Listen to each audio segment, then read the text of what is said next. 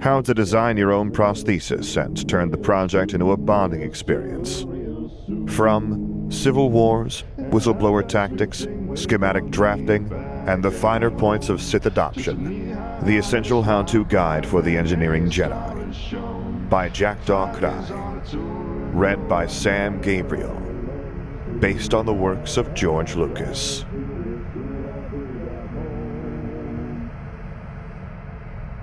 Content warnings available in description. Chapter 9. Forge it into the bonds of conviction. To say that waking up again twice on the same day was a mixed bag for Luke Skywalker would be an understatement of the highest order. Granted, waking up to find that his home, and definitely more than just a mentor, Darth Vader, was still holding him in the single best hug he'd ever had was a plus. Learning that he would have to be temporarily released from said hug because the medics assigned as his primary physicians needed to examine the stump that he still couldn't quite look at without something getting stuck in his throat was a definite downside, though. Thankfully, Vader had agreed to stay throughout his examination, and even if Luke did feel a bit guilty for taking up so much of the man's time, he'd never been more grateful for Vader's continued presence. The man had grounded him and comforted him through something that was, in all brutal honesty, scaring Luke half out of his mind. For fuck's sake, he'd lost a hand. And yet, no matter how terrifying that all was, it helped to know that Vader had gone through it too, and seemed to be just fine with that fact now. There was a lot about the man that was obviously not fine, but none of that stuff, thankfully, applied to Luke, and he really did seem to do just fine with his replacement arm. It gave him hope, if nothing else. Hope that this whole thing, while bad, wouldn't be the end of him, and that he'd learn to take it in stride. Something that had only been reinforced when he met the two primary medics assigned to his case, two human women, one medic Valent and one medic Pelly, who were apparently experts at caring for and healing severe burns and amputations, respectively. Medic Valent was an older woman with harsh lines in her face and snow-white hair short enough that Luke had to wonder if it was shorn. It gave her a severe and serious look that made Luke just the tiniest bit wary of her, but as soon as she had started to introduce herself, he'd quickly realized that for all she was a very no-nonsense person, she wasn't too uptight about things either, and was happy to interact with him in a relaxed manner. Something that he appreciated greatly for the fact that it was harder for him to be unaffected by people while he was sat down in a medical bed and still feeling very weak and vulnerable. Medic Pelly, on the other hand, was a lot younger and far more stoic than her older colleague, and her standard-issue pale gray headscarf only seemed to underscore the sharpness within her own pale eyes. She spoke gently to him, though, and even as her words were clipped and to the point, she was never short with him or dismissed his concerns. All in all, Luke decided that he liked Medic Valent and Pelly pretty quickly, even if they both seemed to be various degrees of wary of Vader. It was pretty understandable, though. Vader was in full fussing mode, and hovered over him like a certified mother hen. Not that Luke was complaining. Things were honestly so far out of his comfort zone at the moment that he didn't even know where to begin with anything. It made the fact that Vader was always there to supply him with extra information on how things like phantom pains felt and prostheses worked something he was incredibly grateful for. Which led him to the situation where he was now, hearing the explanation of what the various options were for him by Medic Pelly, or Tylee, as she had told him he was allowed to call her. And while phantom pains may always remain a problem, she explained to him with the help of a schematic on her datapad, they can be mitigated if the neurons have someone to connect to. She sighed out a short breath. I will not pretend it will be easy, Engineer Lars. And according to many amputees, the process of acclimating to a new prosthetic limb can be rather painful the first few days or weeks, depending on how adaptable you are. You're still young, though, and that might work to your advantage here. She switched to the next page that showcased various programs for amputees, all aboard the Lady according to the header. And there are other people aboard who can help you with the experience if you so wish. There's veterans and people of all ages who lost a limb in manners similar to your own experience, and I'm sure there are plenty of them who'd be willing to talk to you about their experiences. That actually sounded nice.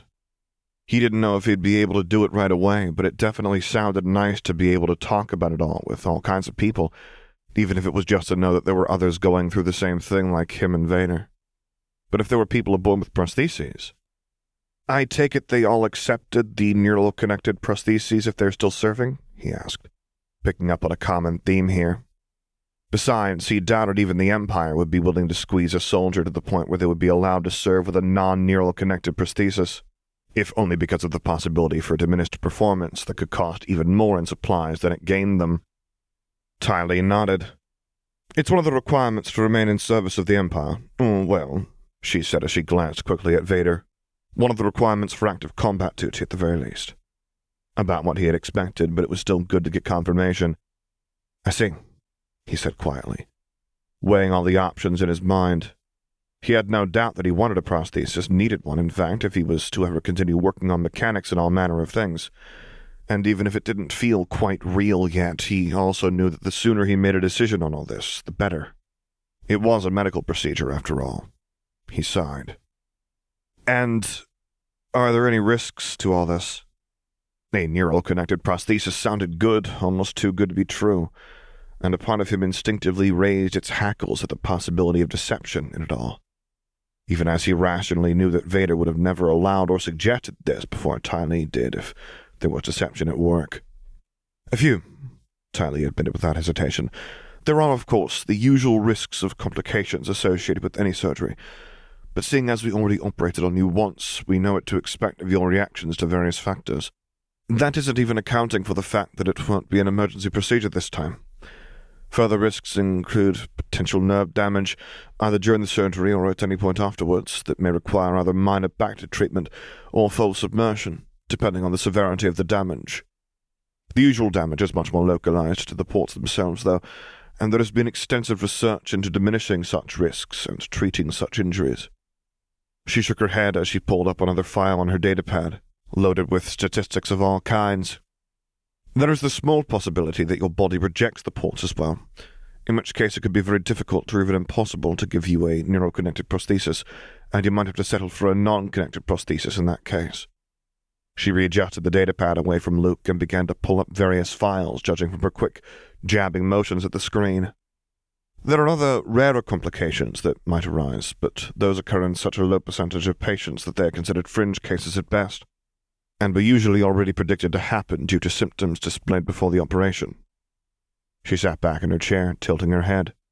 "Overall," she said, concluding her summary, "there are, proportionally speaking, more risks associated with the neural-connected prosthesis, but in a sheer cost-benefit analysis, the benefits usually outweigh the risks by quite a large margin. The risks, too, have been mitigated with years of research and development. Generally speaking, it's as sound a medical option as any other surgery of similar nature." Luke chewed the inside of his cheek as he considered the information given to him. The risks did sound worrisome, but he agreed with Tylee that even just looking at it from his own perspective provided him no real reasons to turn down a neural-connected prosthesis in favor of a non-connected one that would barely allow him more than pincer motions, and wouldn't ever allow him to regain any kind of sensory feelings from his right hand again. The choice was easy, but... "Luke," a low voice rumbled like thunder, and he looked up to see the towering black figure of Vader approaching his bedside once more, causing nearly everyone else in the room to flinch away. He, however, leant into the man's touch when he rested a hand on his shoulder. "Medic Peli knows her field," Vader informed him quietly. "There is scarcely anyone better versed in this aspect of medical intervention than her. You can trust her." He briefly smiled up at the man, hoping he would understand the unspoken gratitude for alleviating some of his worries. It wasn't that he didn't trust Tylee. It was just... He sighed. It was new. It was frightful. And it was something some part of him didn't really want to face yet, even with all the understanding and kind aid he was being offered. But there was no running from this. And Vader. Vader seemed to understand that. Seemed to understand Luke's shaken resolve and how he sometimes felt like he was just seconds away from another breakdown after feeling just fine moments before. And he had kept close to him, even while it was likely a boring task to do while Luke slept the hours away whenever he ran out of energy. He kept close and allowed Luke to lean on him. Breathing in deeply in an attempt to stabilize some of his worst howling emotions, Luke looked back at Tylee, who was giving him an understanding look. "I know this must be coming too fast, too soon, Luke," she told him quietly. but it's best to do these kinds of procedures as soon as possible, to minimize later complications.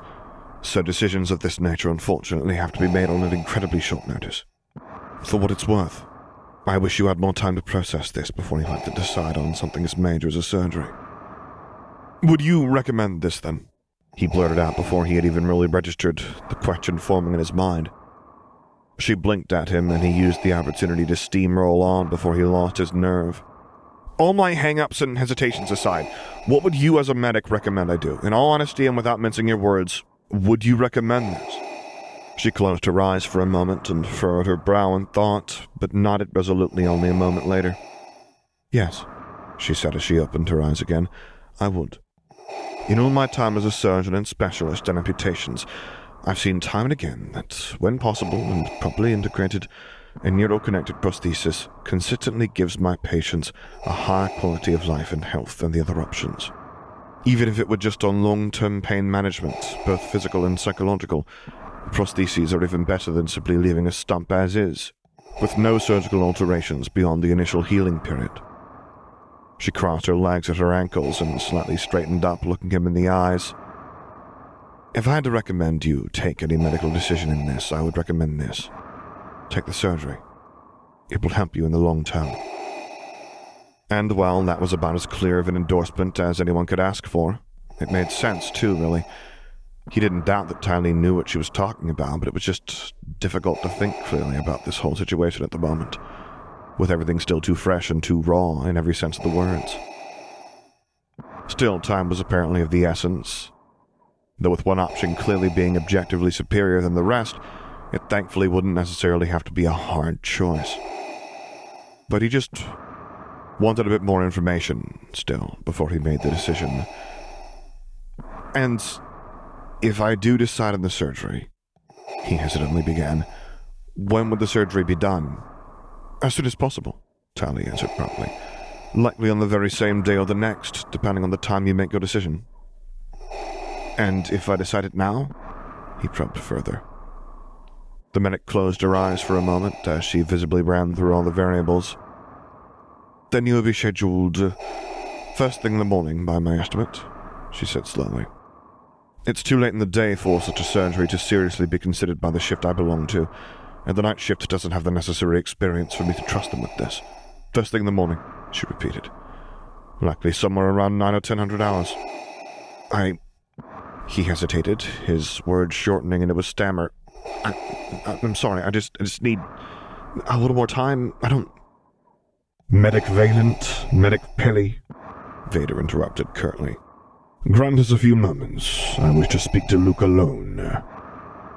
And while Luke felt some weight fall off of his shoulders as he registered Vader's attempts at giving him the space he needed, Tylee and Mira, as he'd been allowed to address Medic Valent, blanched at Vader's request.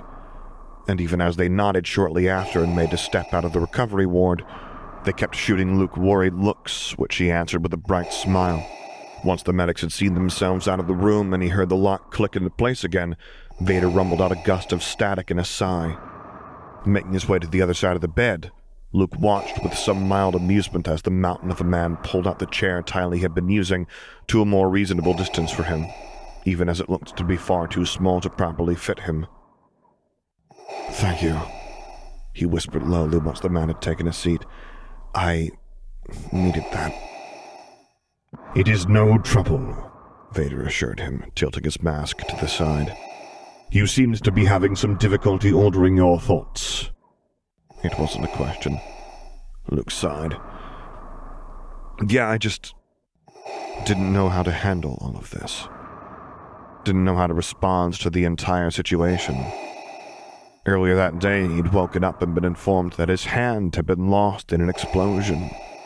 And now, that very same day, even though it was hours later, he discovered Vader had once called Tatooine home as well, and was already discussing options to replace said hand. It was just all going so incredibly fast that he didn't even know how to put it into words. I think I understand, Vader rumbled softly, and Luke thought that maybe he didn't need to. For what it is worth, little one, you are handling it incredibly well. I am prouder of you than I can properly say.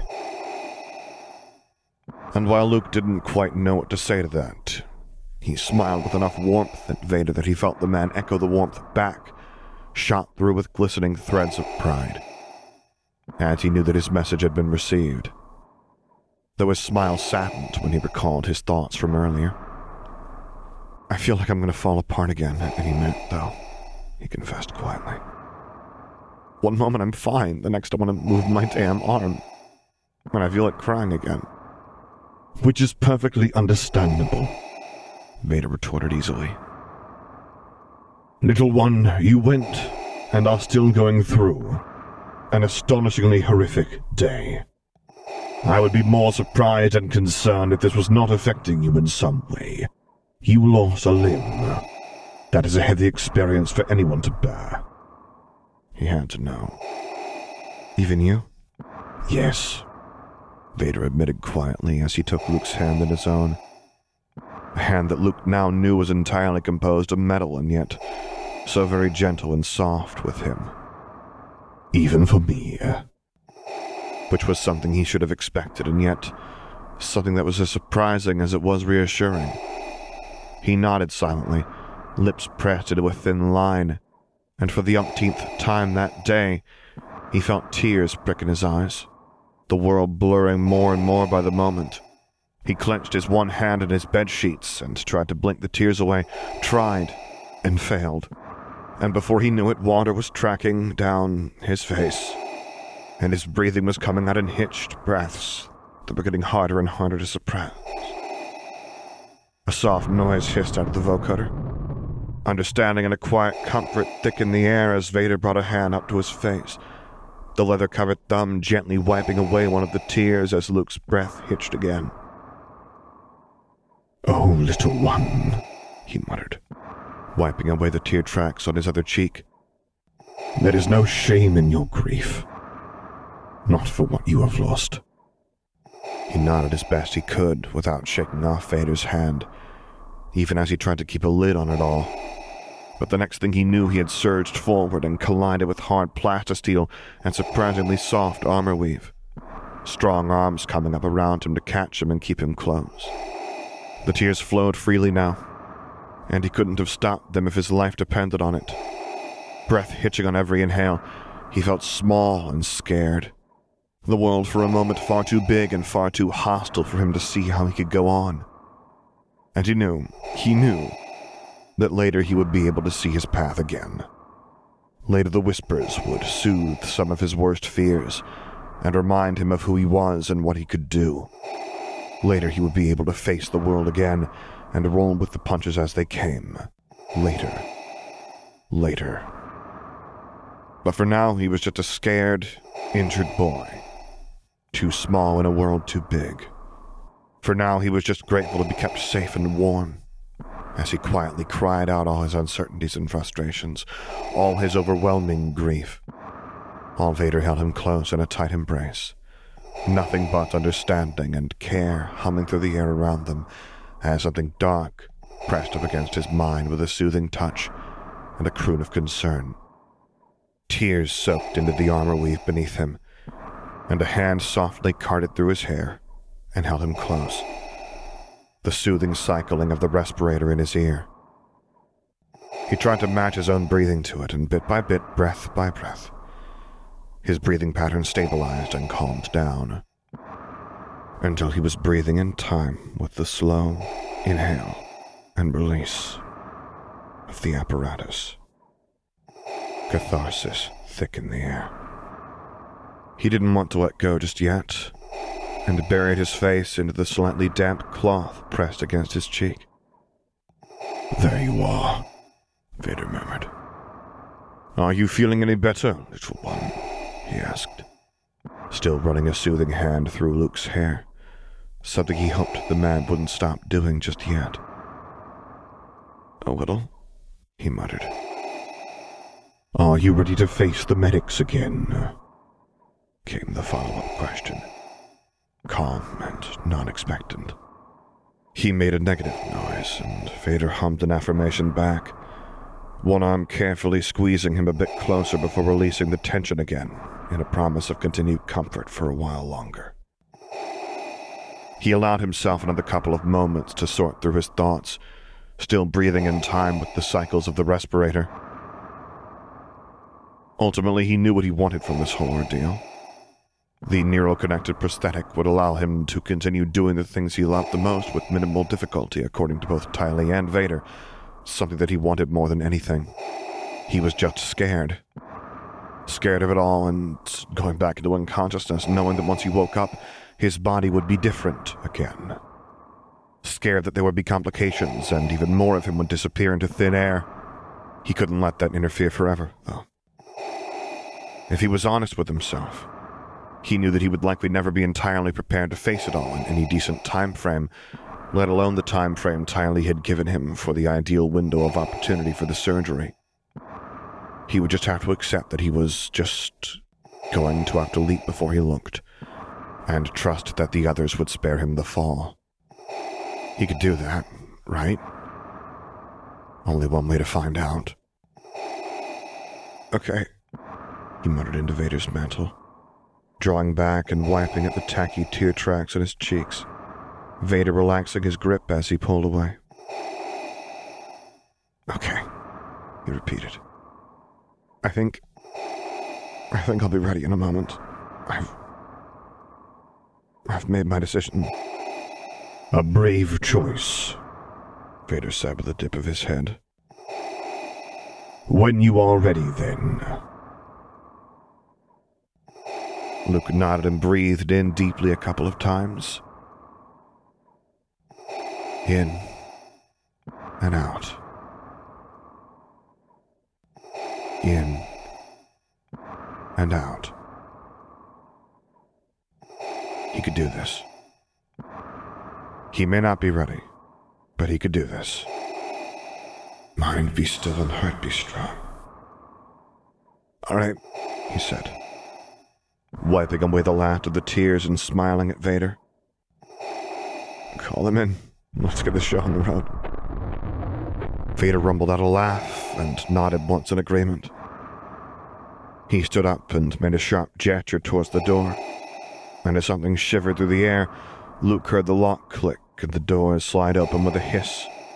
He giggled behind a hand as he heard the startled noises come from outside the door, and felt a pulse of amusement at his side from Vader as well. You can come in, he called towards the door, stifling another laugh when he heard footsteps reluctantly shuffle in.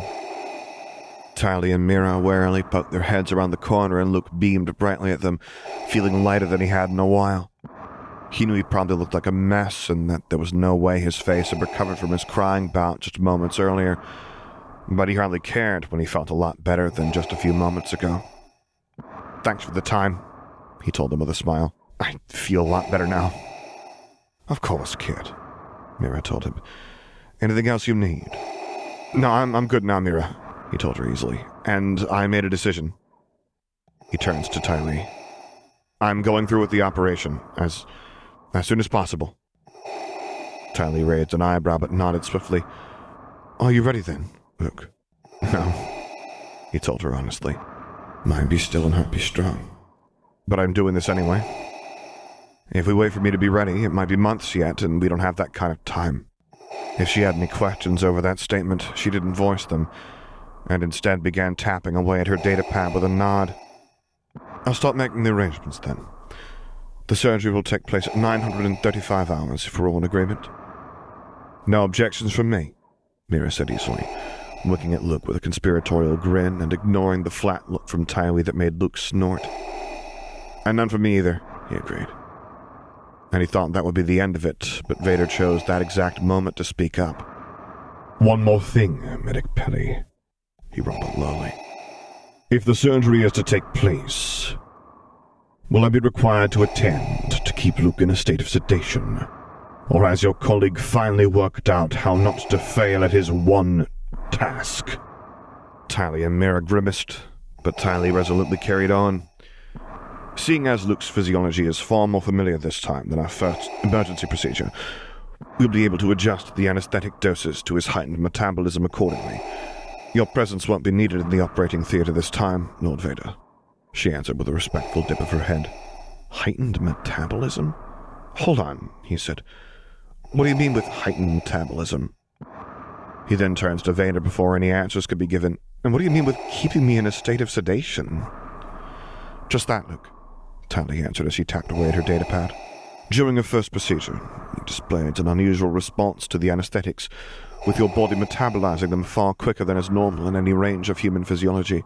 We were quite baffled when you ate your way through an astonishing amount of the anesthetics before we were even able to get you into a Bacta tank. Naturally, we were more than a bit surprised when later on we found you still unconscious, but with only trace amounts of the drugs left in your system. She looked pensively at whatever was on her screen and shook her head. According to Lord Vader, she continued with a wary glance in the man's direction, he was the one to keep you sedate from there on out, but as for how... The Force, Medic Pelly, Vader responded shortly, the irritation in his tone telling Luke that he'd repeated that answer more times than he wanted to already. Nothing more, nothing less. She visibly stilled, but nodded nonetheless. As you say, Lord Vader. She shook off her stillness quickly enough and continued. Anyway, with Lord Vader's help, we were able to complete your procedures without you waking up. This time, however, we should be able to rely fully on anesthetics, since we have a much better picture of how you react to them. Vader growled, and his irritation flared through the air, dancing in time with a deep, penetrating fear. Should is not an adequate answer as to whether or not you can keep a patient from waking up in the middle of a surgery, Medic Pelly, he ground out. And Luke could hear the desperation underneath the growling of the vocoder. Can you or can you not manage without my aid? Tylee's nervousness surged out around her as soon as Vader began to speak, and it seemed that was the straw that broke the bantha's back, as her composure finally began to show its cracks. My lord, this really isn't my field. Vader! Luke interrupted the stammering medic calmly, drawing the irritated and fretting man's attention onto himself. Once the red lenses were looking at him, he gave the man a significant look and raised an eyebrow. She's the best in her field and knows what she's doing. I trust her, he echoed back at the man, and grinned when a flash of embarrassment shot through the air. Please don't bite her head off just because she doesn't have immediate answers, he continued, smiling warmly at the man who was now radiating quiet blips of self-consciousness. She's doing her best. Something shrunk and flattened in embarrassment around Vader as the chastisement hit home, like a loth cat smoothing down its hackles as it realized it was making an awful lot of fuss over something minor, and Luke was gratified to see the man incline his head minutely in a nod, lapsing back into silence as he backed off of the medic. Luke would have laughed at the image of Vader hissing and spitting like a loth cat if it weren't so very close to the man's actual behavior whenever he got worked up into a fretting fit. Instead, he nodded in gratitude with a gentle smile and turned back to Tylee. Please continue. Tylee, for her part, was staring gobsmacked at the two of them, her eyes jumping between them like she was watching an especially lively sparring match, which would have been funny if it weren't for the fact that when he glanced at Mira, she was in the exact same state, which was slightly concerning, and when the moment dragged on a bit too long for comfort, he hesitantly tried again. Tylee, Medic Pelly? That seemed to snap her out of it. Now she shook her head and turned back to him. Right. She cleared her throat. As for the anesthetic conundrum, Ruthgar, who will be your anesthesiologist for this operation, has been analyzing the data we gathered from your first encounter with our anesthetics to come up with the ideal custom cocktail needed to keep you safely sedate. Seeing as this operation is relatively more routine and will proceed much quicker, there is little risk involved, and you can be assured we'll think quick on our feet if any situation does come up. Are those all your questions, Luke? Well, that was reassuring. Yes, they were, he agreed absent-mindedly as he remembered something. Flashes of a dream he had thought nothing of when he woke up, but looking back... Vader, he asked softly before he could think any better of it. When I was out of it, asleep, I thought I saw or sensed some kind of darkness all around me, rumbling, keeping me safe. He chewed his lip as the images that weren't quite images so much as sensations and impressions came rolling back in. That darkness, was that you? Vader hummed out a thoughtful sound of static and tilted his head to the side. Most likely. You neared waking more than once, and your consciousness would have been able to pick up what was happening for as far as you could understand.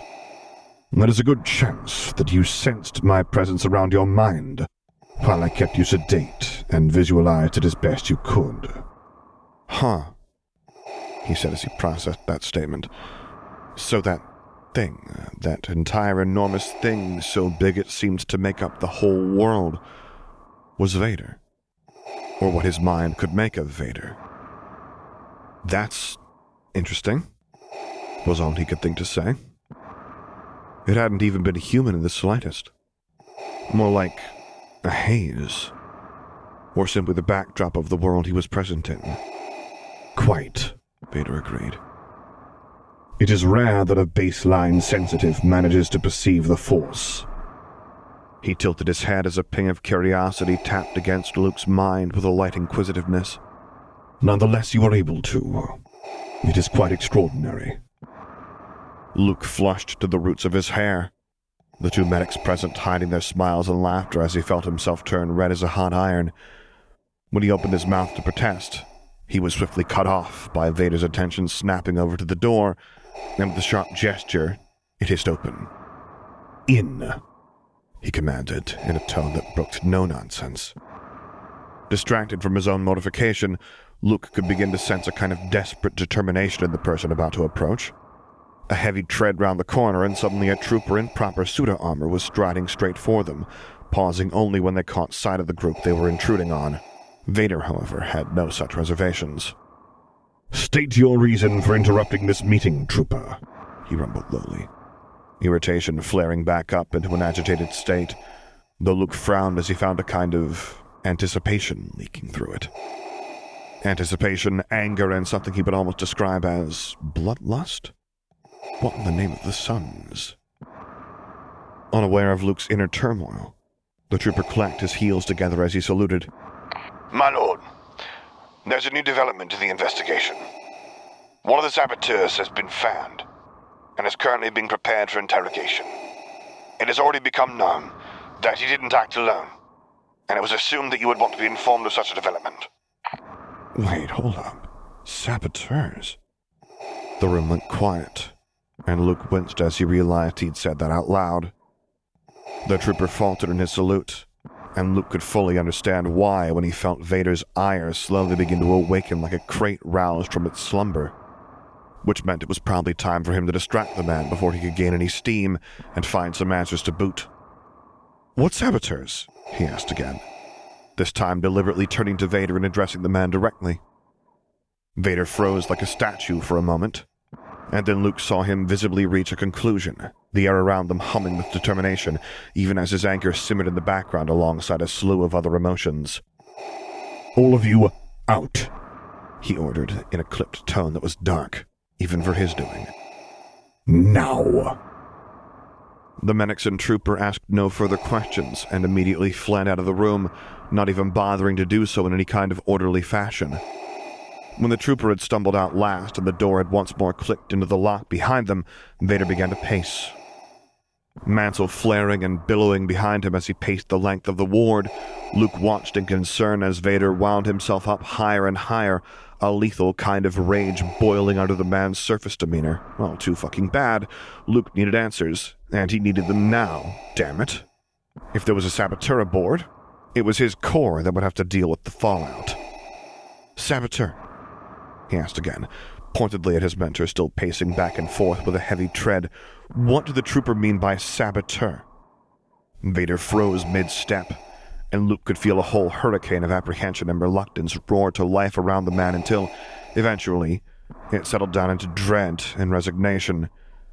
Vader sighed and headed back over to the chair at Luke's bedside, now haphazardly shoved aside in the haste of the others to get out of the room as Vader had ordered. He pulled the seat up back into its original place and sunk down into it with a heavy grace, Luke and Vader once more eye to eye, something he made use of by staring the man down until he divulged something, anything. What saboteur? He repeated one final time. Vader shifted in place and looked away in such a manner that Luke thought that for one moment he might still not get his answer when... The saboteur who caused the explosion in your lab. little one, Vader admitted quietly, heavily. And Luke's world ground to a halt for the umpteenth time that day. What? He asked, his voice barely more than a whispered breath. When the explosion happened, Vader began to explain with trepidation thick in the air, I ordered an investigation to take place, placing my trust in Captain Piet to do the task adequately enough while you and I received medical attention. I expected the captain to find traces of wear and tear, but that is not what he found, Vader finished wearily, voice thick with static as he sighed a second time, and Luke could already hear the words he both dreaded and wanted to hear. He instead found something different. Suns and sand. The explosion was not an accident, little one. It was sabotage. Suns and fucking sand. Someone had done this to him. Sun's fucking fire. He stared blankly at the bed sheets underneath him, crinkling as he clenched his one remaining hand in a fist. That thought running through him on a loop, as it slowly began to sink into his mind and, like acid, bit into it. Someone had done this to him. Someone had sabotaged the printer. And now that he had that information, it was little wonder as to why he could recall feeling so incredibly uneasy before he'd switched it on. Someone had fucking sabotaged it, knowing what would happen to him. Someone aboard had done this to him, knowing full well the consequences, which meant that somewhere aboard, he now had an enemy. And there was one law of the desert both Uncle Owen and Aunt Beru had always been in agreement on that he got taught. You didn't let your enemies live. Not unless you wanted to allow them a chance to target you later on. Rivals, sure. They might not be pleasant, or even people you wanted around you in any way, but you could live with them, and maybe even sway them eventually. Some went for people you disliked, or who opposed you, unpleasant, and maybe even a hindrance, but not a direct threat to your survival or those you had under your wings. But enemies, you either ended them, or were ended by them. And Luke had always had a knack for dealing with any enemies he'd made. Someone on this ship had just made themselves his enemy. They would have to be dealt with, just like all the others. He gritted his teeth as he slowly released the creased-up sheets from his fist. Any idea as to what their identity is? He ground out, his mind shifting into his runner mindset. There was an enemy to deal with. Emotions would come later. Mind be still and heart be strong. None so far, Vader responded promptly. though apparently that could all change soon if Trooper Wick's information is accurate. Which means you're going to interrogate them yourself, right? He asked, even as he already knew the answer and was going through the information he had stored over the last half year aboard the Lady. He knew that Vader was the chief interrogator aboard this ship, and likely wherever he went. He also knew that information was everything, no matter what situation you found yourself in. But when it came to rooting out spies and saboteurs, that necessity might as well be counted 3 times over. Interrogating whomever had been caught with simple logic, he sighed, though usually he had found himself on the other side of this argument. I will, Vader confirmed. This is not something I would leave to another, but... He trailed off, and Luke raised an eyebrow at the reluctance in his tone. But, he probed, curious as to what could have the man hesitating like this. But it would mean leaving your side for a while, Vader continued, reluctance clear. Possibly even until after the operation has already gone through, under extreme circumstances. Luke stared for a moment, before chuckles began to make their way out of his mouth. Is that all? He asked while stifling his laughter. Oh, Vader. I could survive for a couple of moments without you, you know, he teased, smiling at the man. The fact that you are currently in the recovery ward speaks counter to that assessment, Vader retorted dryly. In fact, he continued, and Luke could swear those lenses were gleaming with something mischievous, I would dare say it serves as substantial evidence to support my own theory that you are best not left unsupervised for more than 5 minutes, lest you go and find trouble, little one. Luke squawked out an indignant sound and immediately grabbed the pillow from behind his back to whack the man with, a move that was handily warded off with a simple block, the pillow bouncing harmlessly off of the Durasteel arm that wasn't even so much as jostled by the impact. Vader's shoulders shook as the vocoder rumbled out a deep, staticky laugh which did nothing to quell Luke's indignation. I am perfectly capable of looking after myself, he asserted as he jabbed a pointer finger at the man. As you say, little one, Vader managed to work out through his laughter. As you say. I do say, he sniffed out indignantly. I certainly am capable of being left unsupervised for at least the length of time it would take you to interrogate whomever they managed to catch. The mood in the room abruptly dropped like a brick stone, and Vader's mirth bled out of the air like ink washed with water. As much as I wish to believe you, Luke, he muttered, there is still the simple fact that trouble could find you. He sighed a deep gust of static. And I would never forgive myself if you were harmed because I was not there when someone made another attempt on your life.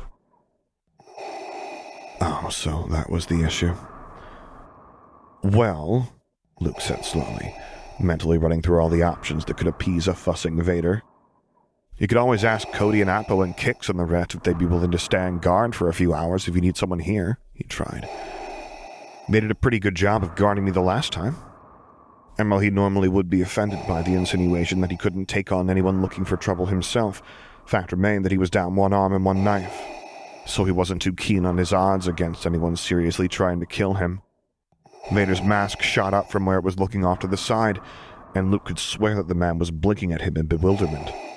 Are you suggesting the use of bodyguards yourself? Luke, are you feeling well? Luke huffed out a small laugh and shook his head. Look, I'm still not particularly fond of the idea of people having to just sit around and babysit me all day, but even I can see that it's a good idea to have some backup right about now. I don't yet know how to fight like this. I'm unarmed in more than one way, and frankly speaking, I'm about as far from fighting fit as a kitten right now. He summed up as he counted up his points on his fingers, analyzing the situation as objectively as he could. I know I'm stubborn about a lot of things, he admitted honestly and with a sheepish smile, but right now someone just tried to kill me. And I think both you and I would feel a lot better if someone was watching my back. And apparently the fact that he could change his opinion on things depending on the situation was something Vader hadn't expected from him, seeing as the man just stared in silence at him for a moment long enough that it was almost insulting. I do have some perspective on the situation, you know, he added on, feeling a bit crabby at the stunned silence he was being treated to. Damn it, he hadn't kept himself alive as a runner by just blindly believing he could handle anything thrown his way on his own without any help. Vader seemed to snap out of his stupor and shook his head. I am certain that you do, little one. I was simply surprised by the maturity of your decision. Suppressing the urge to try and cross his arms so he wouldn't send himself into another crying fit, Luke looked off to the side. Yeah, well, he muttered under his breath. As a runner, you need to know where your limits are. Saying I would be able to win a fight right now would be kind of counter to that, don't you think? And I don't exactly think I can pull off an escape properly like this either. Know your limits indeed, Vader muttered, sounding both far away and a little awed. Whatever had kept the man spellbound wore off with a snap, though, and Luke felt his full attention return to him. Very well, then, he agreed. I will call upon your former security detail and see if they are willing to reprise their role for a little while, and I apologize for underestimating you, little one, he added, his tone a touch contrite. Luke shrugged his shoulders as he smiled at the man. Apology accepted.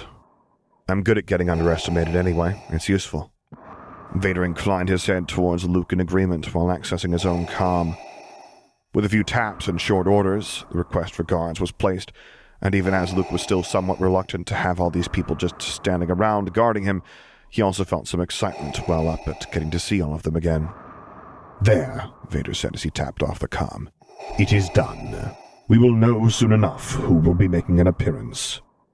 He shifted in his chair, and Luke tilted his head in curiosity as he felt Vader's own curiosity patter against him like rain on his skin. Curiosity and something more. Something that whispered of sand and sun as the world took on a muffled quality again, only Vader's voice standing out sharply. "You were a runner?" was the question eventually asked. Ah, right, he had admitted to that. "Yeah," he said with a small smile. "I was. Right up until you picked me up from Tatooine. My last run was actually only a week before that. 6 more siblings ferried to safety, 6 more souls freed. It had been a good run." Interest sparked all around them like stars, and Vader shifted forward in his chair. "I would not have guessed it," he admitted quietly, and then a huff of static. "Though I suppose that is rather the point." Luke laughed as he nodded. "Pretty much, yeah.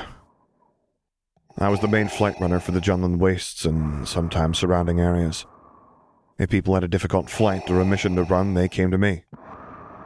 He scratched his neck sheepishly as he recalled some of the rumors spread about him through the paths.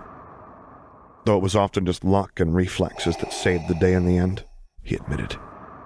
"A reputation like that is not garnered easily, little one.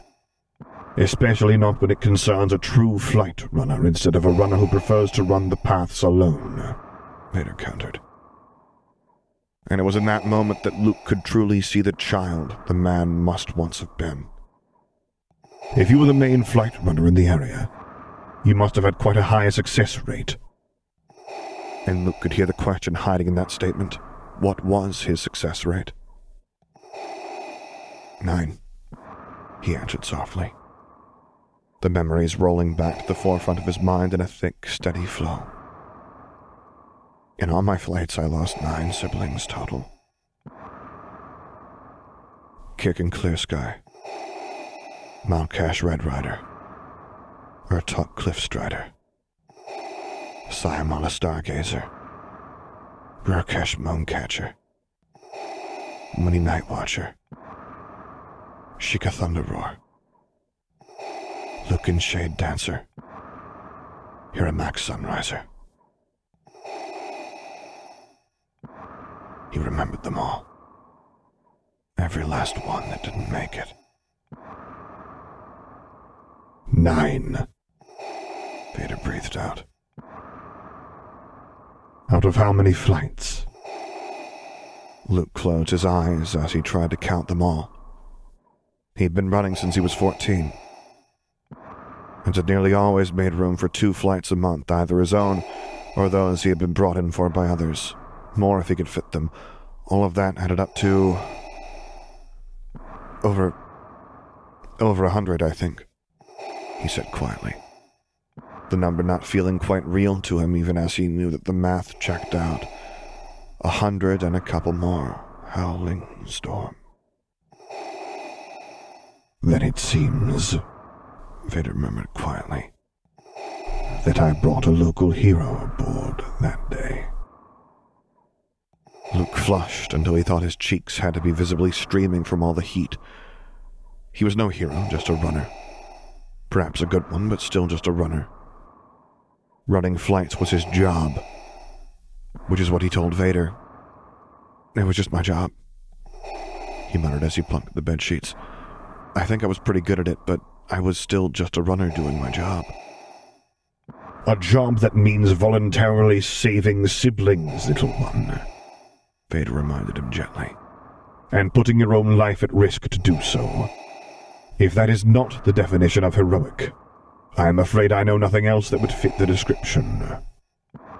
You could probably have fried an egg on his face at that point. And he shrugged his shoulders as he studiously kept his gaze locked on the bedsheets, plucking at the fabric. "I guess so," he mumbled. A gloved hand reached out for him and gently tilted his chin up until he was looking at Vader again, the hand falling away and covering his fidgeting hands to softly brush a thumb over the back of them. I know so, he said with a certainty that left Luke feeling both embarrassed and proud at being seen like that, warmth bubbling up inside his chest. He nodded silently, and could have perhaps even scraped up the courage to say something again, but he was saved from having to attempt to do so when Vader's comm chimed. Leaving Luke's hands to their fidgeting as he answered the same comm message, Luke felt the air trill with both relief and reluctance. It seems, he rumbled lowly, that your security detail is more than willing to stand guard over you once more. It will take some time for all to arrive from where they are stationed on the Lady, but until then Kix has proven himself willing to take the task upon himself of guarding the door and vetting any potential visitors. He is outside the door at the moment.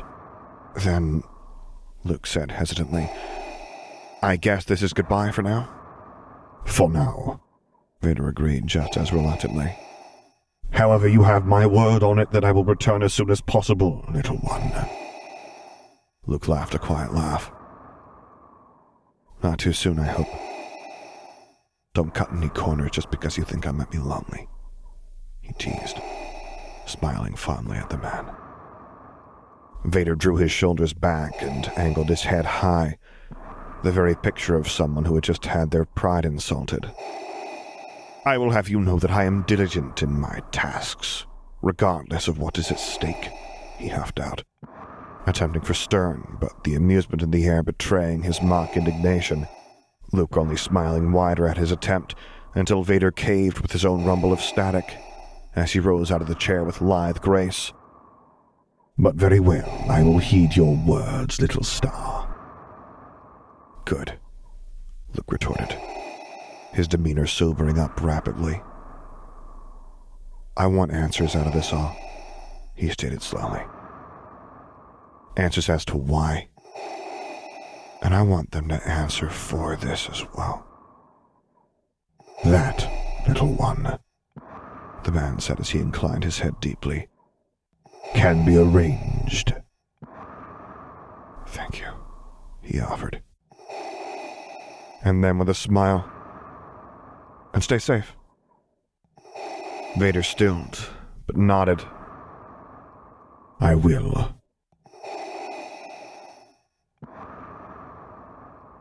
And with that, he strode over towards the door, and with a click and hiss, Vader's presence began to fade away as he made his way to the brig to get answers for them both.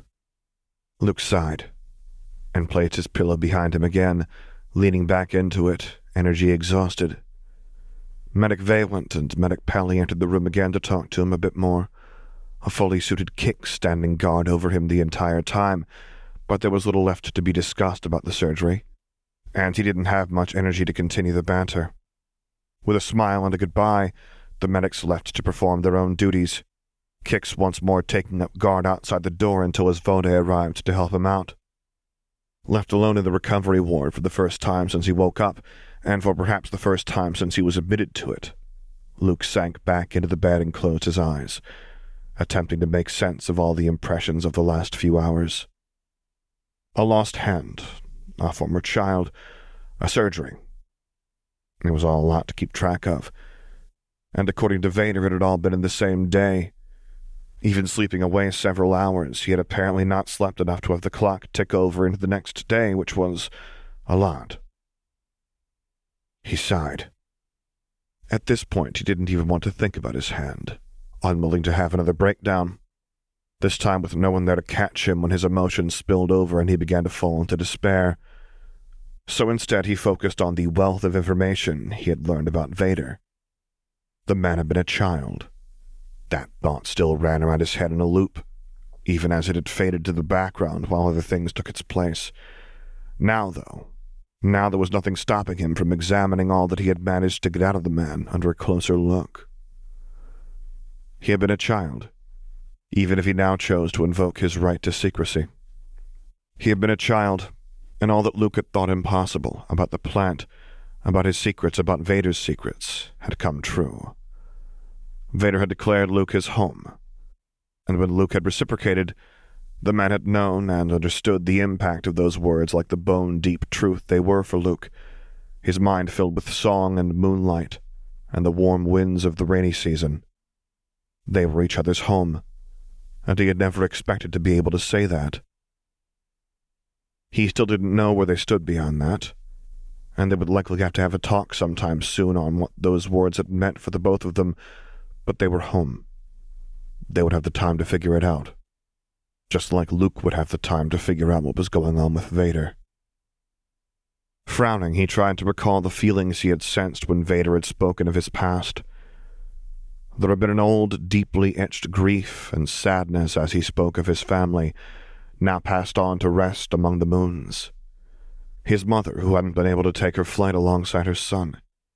He hoped that she had at least found her flight at a later time, or taken solace in the fact that her son had ran the paths and found his freedom at the end of it. Or so he said. For all that Vader said that he was free, he still spoke of a master who had authority over him, and even as he no longer claimed the name of child, he still knew what a master was. And every time he had said he was free, there had been that malice in the air again, grating against the back of his mind like sandpaper. That malice that he remembered from his time at the palace, and that he had hoped he'd left there too, but he hadn't. And every time Vader said he was free, it was there, looming, waiting, hungry. And Vader's statements rung with the hollowness of someone who only barely believed their own lies. They rung with the hollowness of a desolate slave. Luke shifted against the plush pillow as he thought through his options there. His mentor and home needed someone to help him truly run the flight paths to their full length and freedom this time. That much was clear. But there was nothing he could do unless Vader himself was ready to recognize that. A runner couldn't take an unwilling slave to freedom, after all. There had to be cooperation there and a shared goal.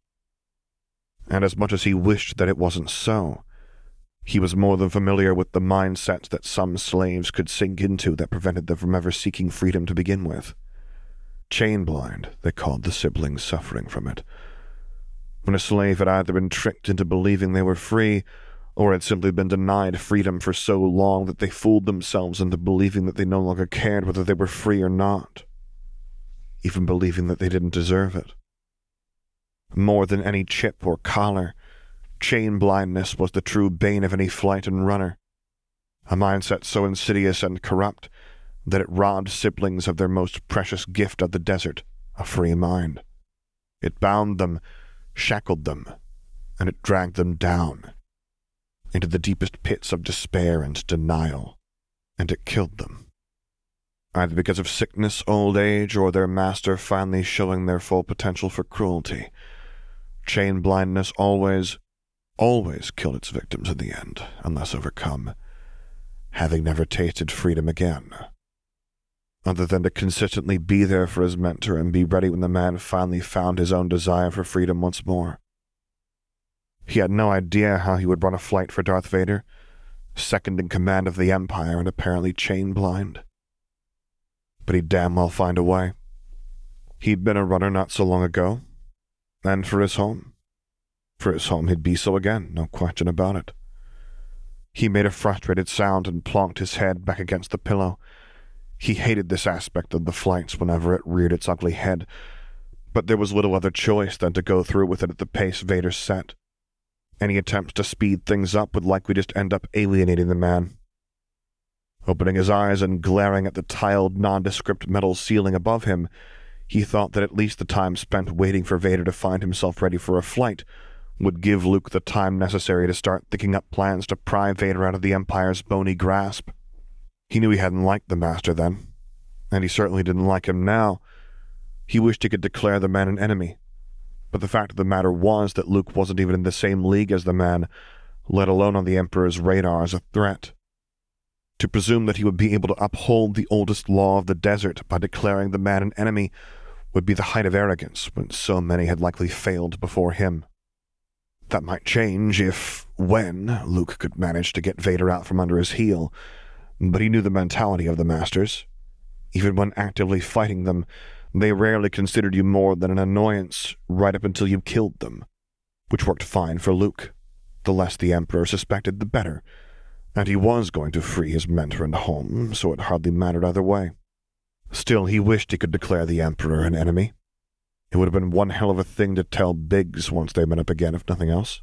Well, with a bit of luck, he would be able to say he had run Vader's flight to freedom, which was just as good, if not even better. If only he could figure out how to do it. Idly dreaming up plans to get the Emperor off their trail once they were ready to break free, each plan more fantastical and unrealistic than the last, Luke almost missed the clanking in the vents until the sound was right upon him. Cracking one eye open at the rattling and thumping that sounded like it was coming from a vent beside and a little ways below him, Luke frowned as he tried to think of what it could be. It wasn't a shuffling or scraping sound, so he doubted it was anything or anyone large rattling around in the vents. But the whirring and thumping was certainly odd. The closer it came, the more he could hear another tone underneath the rattling and whirring, and with the next particularly loud thump, he could finally make out the bleeping and twittering underneath the noise. Binary? Were there droids in the vents?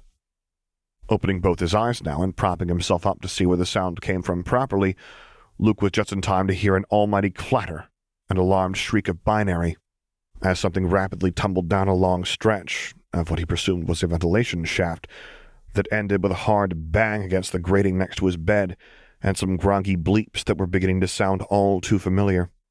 When a high-pitched whirring came to life inside the grate that sounded all too much like the high-powered screwdriver drill combo he liked to fit his mods with, he knew it for certain.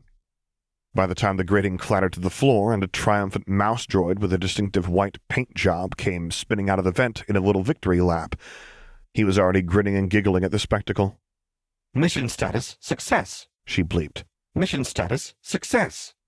He stifled his laughter as the little droid spun around in gleeful circles, triumphantly beeping the whole way.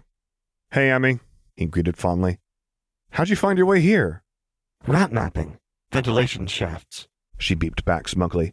"Search and locate protocol. Head engineer Lars. File merger status complete."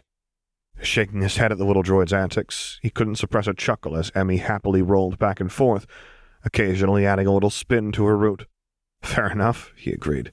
"But that doesn't explain how you were able to get into the vents in the first place. Who helped you out?" he asked, curiosity welling up in him. "ID code. Vice Engineer 3rd Rank Gearbox," she told him while rolling back and forth, before apparently deciding that spinning donuts would express her glee better. "Assessment. Amused but helpful." Of course it was Gearbox. The old clone mechanic had a love for the little droids that was almost unique among the Vaude. An old war trauma, Vader had once told him. Nothing that was meant personally to the droids themselves or Luke. "Well then," he said with a grin as Emmy kept spinning donuts on the floor, "don't forget to thank him the next time you see him, okay?" Emmy stopped her gleeful spinning for a moment to bleep her affirmative. "Order registered and noted."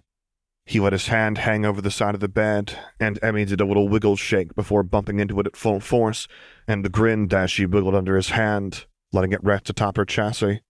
"Atta girl," he praised fondly. "So what did you come here for that was important enough to enlist Gearbox's help?" she trilled before stilling under his hand. "Statement. Tracker IFF7093 attached to ID code Head Engineer Lars has gone unresponsive. General Order Number 313. Head Engineer Lars must have either a tracker or a communications unit at all times. Assessment. Deliver backup tracker and communications unit. Mission status. Pending." She bleeped out in rapid-fire binary. Right, his tracker and comm must have gotten destroyed in the explosion. He absent-mindedly patted Emmy's chassis while thinking on that. "Good thinking, Emmy." He praised the little mouse droid until... "Wait," he said, his eyes snapping over to the nonsensically chirping droid. "How did you find me if my tracker got destroyed?" Emmy beeped smugly and rolled back and forth as far as she could without shaking off Luke's hand. "Statement. ID code MD03 witnessed Head Engineer Lars being transported and admitted to maintenance. Information was uploaded to the General Maintenance Network. A query was issued as to a further status update, to which MD03 could not comply. Unit EM33 was pinged to explore instead. I complied." MD03, one of the med droids, and as sweet a droid as Luke had ever met. And apparently the GMN was up to date on his situation too if MD03 had reported his own status. And then they had decided to send Emmy to him to check up on him when organic surgeons had taken over his care. He smiled warmly at the little droid. Well, you can tell them that I'm all fine now, Emmy. He cut himself off when Emmy abruptly blared out a sound much like a mist horn. False data input. She blared, rolling out from under his hand only to turn around and repeatedly bump into it. False data input. Statement. My sensors indicate missing components to Head Engineer Lies. Statement. Head Engineer Lies is currently in the organics maintenance shop. Assessment. Head Engineer Lies is not operational. She bleeped while still repeatedly attempting to ram his hand, and Luke blinked owlishly at the little droid who, for all intents and purposes, was scolding him. He hastily retracted his hand up to the bed before Emmy could attempt to ram it one last time, and the mouse droid overshot her speed enough to disappear under his bed with a yowl and a thunk that shook his bed frame. Irritated twittering sounded out from under his bed, and when she came back rolling out, Luke noted another small dent had been added to her chassis. He sighed as he shook his head at Emmy's antics. "You gotta be more careful than that, Emmy," he chided gently. "I won't be able to fix you if you manage to damage yourself until I'm cleared to work again, or at the very least until my maintenance has been finished." If droids could glare, he swore Emmy would be giving it her best attempt at the moment. Statement. She bleeped flatly. Observed hypocrisy. Well now. He sighed and flopped down on his bed, pillowing his head on his arm as he looked at the irritable little droid. "I may not be operational at the moment," he admitted, "but I am fine. I'm scheduled for maintenance the next morning, and they'll be constructing replacement components for me soon. Really, Emmy," he insisted as she beeped doubtfully at him, "I am fine, or as fine as I can be at the moment anyway. You can tell the GMN that." Order status pending. She bleeped testily. Query. Has permanent damage been acquired? Oof. He tilted his head from side to side before deciding to be rather safe than sorry. "Define permanent damage?" he tried hesitantly. Emmy blared another sound at him that he couldn't define, apparently seeing right through his transparent attempt at avoiding the question. Statement. Damage that cannot be repaired or negated in any manner, and has permanent adverse side effects. She responded tersely. Humming softly into his arm, Luke turned those words over in his mind. Truth was, with those definitions, he didn't know if his hand qualified. The replacement prosthetic wouldn't ever be as good as his real hand, true, but it would help immeasurably. He sighed.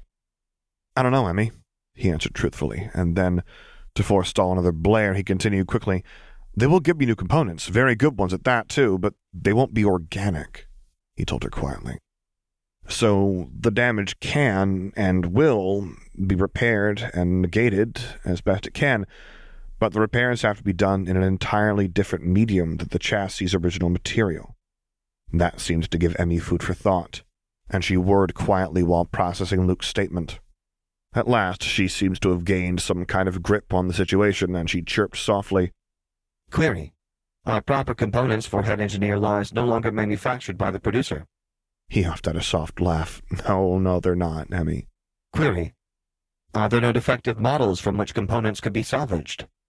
"It doesn't work that way," he responded quickly, trying to get the image out of his head of Emmy trying to find a hand for him from a defective model. He really didn't want the corners of the lady to get on his case, too. "I was a prototype," he tried to explain. "The only one of my series manufactured. The same goes for most organics, in fact." Emmy twittered out an uncomplimentary string of binary that made Luke wonder who had taught her that, and slowly rolled back over to him, shoving herself back under his hand before he dropped it down the side of his bed again. Statement. She beeped quietly. Organics are complicated and inefficient. He chuckled as he patted her chassis. "On that we can agree, Em," he muttered quietly. "On that we can agree." Emmy whirred softly for a bit before she sent out a little pang to draw his attention. Update compiled for the General Maintenance Network. Head Engineer Lies sustained damage and is scheduled for maintenance. Original components are no longer manufactured and cannot be salvaged. Replacement components will be adequate, but substandard. Head Engineer Lies will be operational again once maintenance is complete. He let his hand rest on top of her chassis and grinned at her. "Sounds good, Emmy," he agreed. "Send it out." Order status received. She beeped back at him. Pending. Pending. Complete. Order status complete. She crowed while wriggling underneath his hand. He laughed softly at her antics. "Good job, Em," he praised, proud of the little droid and how far she had come. "Anything else left to do?" Mission statement. Deliver tracker and communications unit to Head Engineer Lies. She responded promptly. the cover over her carrier rack flipping open with a click and displaying the contents of both a new tracker and comm of his own design inside. Mission status pending. That elicited a bark of laughter out of him, and he rolled flat on his back while Emmy beeped smugly at him. "I'll him," he sighed as he chuckled. Fine. Update mission status to success, Emmy. You did your job," he said as he rolled back over to snag both the tracker and comm. "Very well, in fact." Emmy trilled happily at the praise and spun a few gleeful circles once he had clipped the tracker to his person once more. Mission status success. She chirped happily. Mission status success. Laughing quietly at the little droid's antics, he began to power up the comm, running through the process of setting it up for his own communications and logging into his account. It was a bit awkward doing it all with only one hand, and there was this weird code blockage that was trying to prevent him from sending messages, but it was far from impossible, and by the time Emmy had calmed down again, the installment was complete, and he had begun sorting through his backlog of messages and reports, sinking back into his pillow as it fluffed up all around him. Letting his comm fall flat on his covers, he grinned down at the little droid. "You done, Emmy?" he teased, giggling when she blared back at him. Celebration protocol disengaged, she informed him primly, before going oddly quiet. Query, she eventually said. Are there new missions? Afraid not, he responded with an apologetic grin. If you want to, you can go back on your regular routine. Negative, Emmy dismissed. Daily routine has been absorbed by the General Maintenance Network for the current cycle. I have no tasks to complete. Oh, well, he hesitated as he racked his brain for an answer. You could always stay here and continue to give updates to the GMN. Keep me company for a bit, he tried hopefully. Emmy was nice company to have when he just wanted to exist in the same space with someone else and do his own thing for a bit. Emmy beeped and booped for a bit, but eventually twittered out a string of happy little bleeps. Mission acquired, she agreed happily. Mission statement. Keep at Engineer Law's company and send updates of his status to the General Maintenance Network. Mission status pending. With that, she rolled forwards and under his bed, bleeping contentedly as she settled in. When he leaned over the edge of the bed to check on her, she pointedly bonked into his forehead with a mischievous beep. Laughing at his little friend, he plopped back down against his pillow and continued to sort through his messages in silent company, Emmy only occasionally beeping as she made a new update or notifying him of the other GMN members checking in on his status. When he had nearly entirely combed through his messages of the last couple of days and sent a too-many times redrafted message to his aunt and uncle informing them of his situation, of what had transpired, and how he found a new home, he found one from a familiar but new comm code. Opening the message, he grinned as he saw what was displayed. Hey Luke, Leia here. We've arrived safely back on Alderaan, but things have been wild after your stunt back in the Senate. Thank you for that, by the way. You have no idea how cathartic it is to see a bunch of stodgy old men work themselves up into a huff about someone else's white outfit for once, even if it is making the Empire more lethal. How have you been? Has Lord Vader driven you mad just yet? Or one of the other officers, perhaps? I'd say that you can't possibly be having a more hectic time of it than I am, but I don't know. I think you might be able to beat me there. Let me know. Princess Leia Organa of Alderaan. Staring wide-eyed at the message and resisting the urge to glance at where he was still missing one hand, Luke slowly felt an incredulous grin spread over his face as he realized the opportunity here. Sure, he had lost his hand. Sure, he'd probably acquired more trauma from that than you could shake a stick at, and he wouldn't be okay for a long time to come. But this, he could have this. Chewing his lip as he weighed the pros and cons of going through with his plan, he eventually decided to throw caution out the door and grant himself just this one thing. Grinning an unholy grin that he knew would have Biggs backing away slowly while making warning signs, he began to draft his response. Hey, Leia. Yeah, about all that. You're never going to believe the week I've had so far. The text of this story is available on AO3. Theme music written by Jackdaw Kadai, Sputnik, and Sam Gabriel. If you would like to commission me to record a story, voiceover, or character, please get in touch with me using the contact information on my website, which is located at samgabrielvo.com. And there you can find other stories that I've read, as well as links to my Patreon page, to which I hope you will consider subscribing to support me, and my Discord server, where I record things live for your enjoyment. And finally, as always, Thank you for listening.